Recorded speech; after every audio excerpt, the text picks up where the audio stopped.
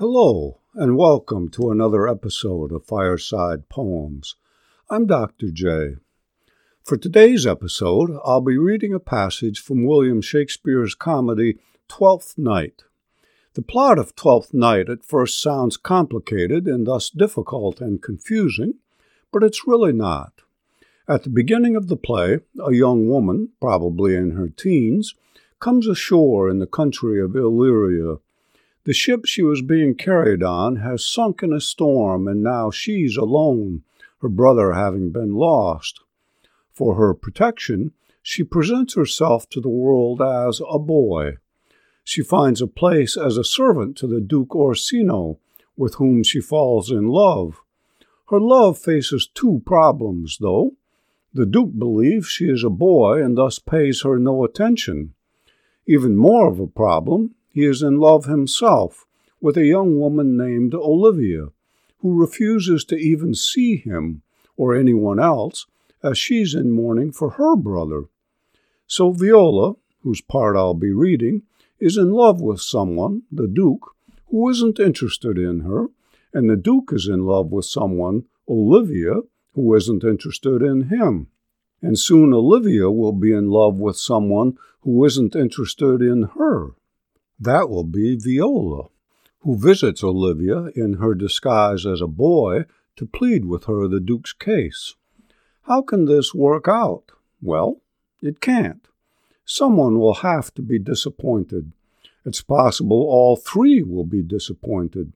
Certainly someone will have to have a change of heart, to give up his or her hope, for even two to find love. But who can say another must change his or her heart to please them? And even so, the third will be left out. But already I'm making the play confusing. Let's get back to the situation. Viola, disguised as a boy, visits Olivia to plead her master the Duke's case, though in doing so she is sacrificing her own hopes to fulfill her master's.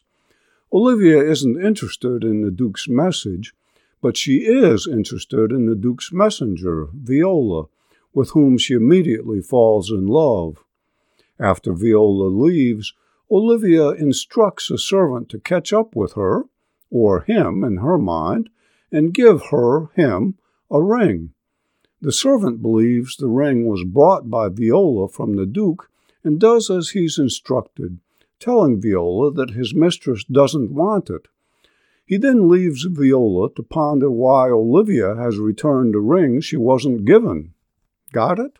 Good. Let's listen to Viola's thoughts. From Twelfth Night by William Shakespeare. Viola.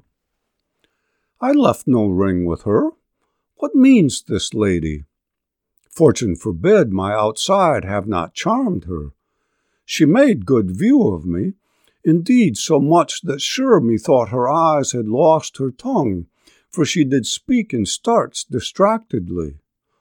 She loves me sure. The cunning of her passion invites me in this churlish messenger. None of my lord's ring? Why, he sent her none. I am the man.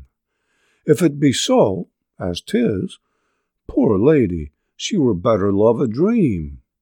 Disguise, I see thou art a wickedness wherein the pregnant enemy does much. How easy it is for the proper faults in women's waxen hearts to set their forms. For such as we are made, such we be. How will this fadge?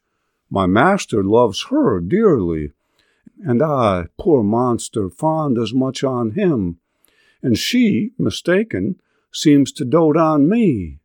What will come of this? As I am a man, my state is hopeless for my master's love. As I am woman, now alas the day, what thriftless sighs shall poor Olivia breathe? O time, thou must untangle this, not I. It is too hard a knot for me to untie. There are so many good things here, beginning with individual lines that immediately take their place in memory once they're understood. Poor lady, she were better love a dream. Disguise, I see thou art a wickedness. How easy it is for the proper faults, that is, for handsome but false men, in women's waxen hearts to set their forms. For such as we are made, such we be. And I, poor monster. Monster originally meant a single creature that combines two different creatures. In Viola's case, she feels herself to be a monster because she is both woman and man. How swiftly do these individual lines embody profound human situations and problems. Olivia loves someone who isn't what Olivia thinks she is, and who cannot return her love. She were better love a dream. Everyone who sees or reads Shakespeare, there is a time when we love mistakenly and fruitlessly, when we would be better off just loving a dream. And how many, whether girl or woman or boy or man, let someone false set their imprint on our waxen hearts. We can't help it. Such we are made. Not only Olivia alone is in this situation, so too is Viola herself, and so too is Duke Orsino. How will this fadge, that is, how will this all work out positively for all who deserve well? One of the pleasures of Shakespearean comedy is the security we have of knowing that it will somehow fadge, that life does work out after all. Our delight is in finding out how. But this goes beyond our passage today.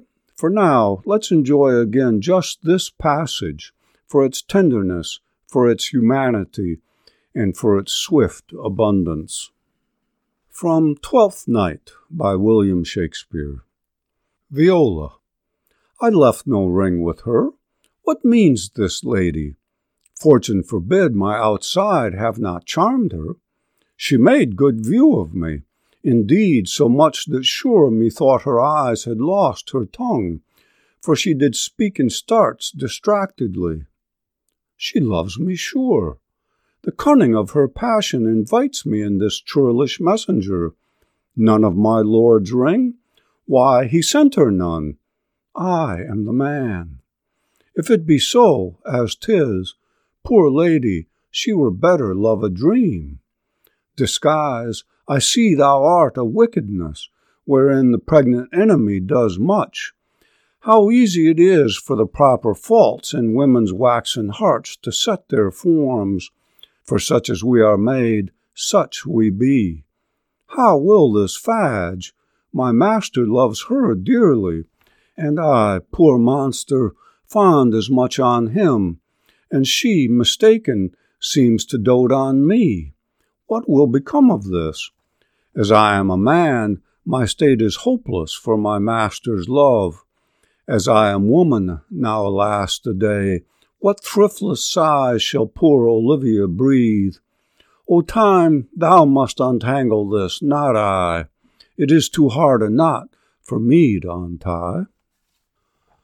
Once we open ourselves to Shakespeare's genius and begin to take it in all its fullness, there is much to astonish us.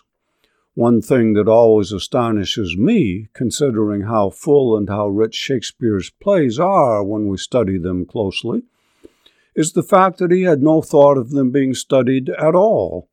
He wrote for the stage, where all this richness would come and go as swiftly as a carriage goes by. True, you could go a second time, and a third and more if you wish to take in more of what passes so swiftly. And Shakespeare, being a part owner of the company for which he wrote, no doubt hoped you would. But he took no role himself in seeing his plays published, in preserving anything he did for posterity. All we have are pirated editions, copied out from actors' prompt books, or even from the memories of the actors themselves by publishers hoping to make some money off Shakespeare's fame. It boggles my mind. I hope you enjoyed this passage from Shakespeare's Twelfth Night, and that you will join me again next week for another episode of Fireside Poems. If you think others might enjoy Fireside Poems, please let them know about it through your social media so that they might join you and me each week by the fireside.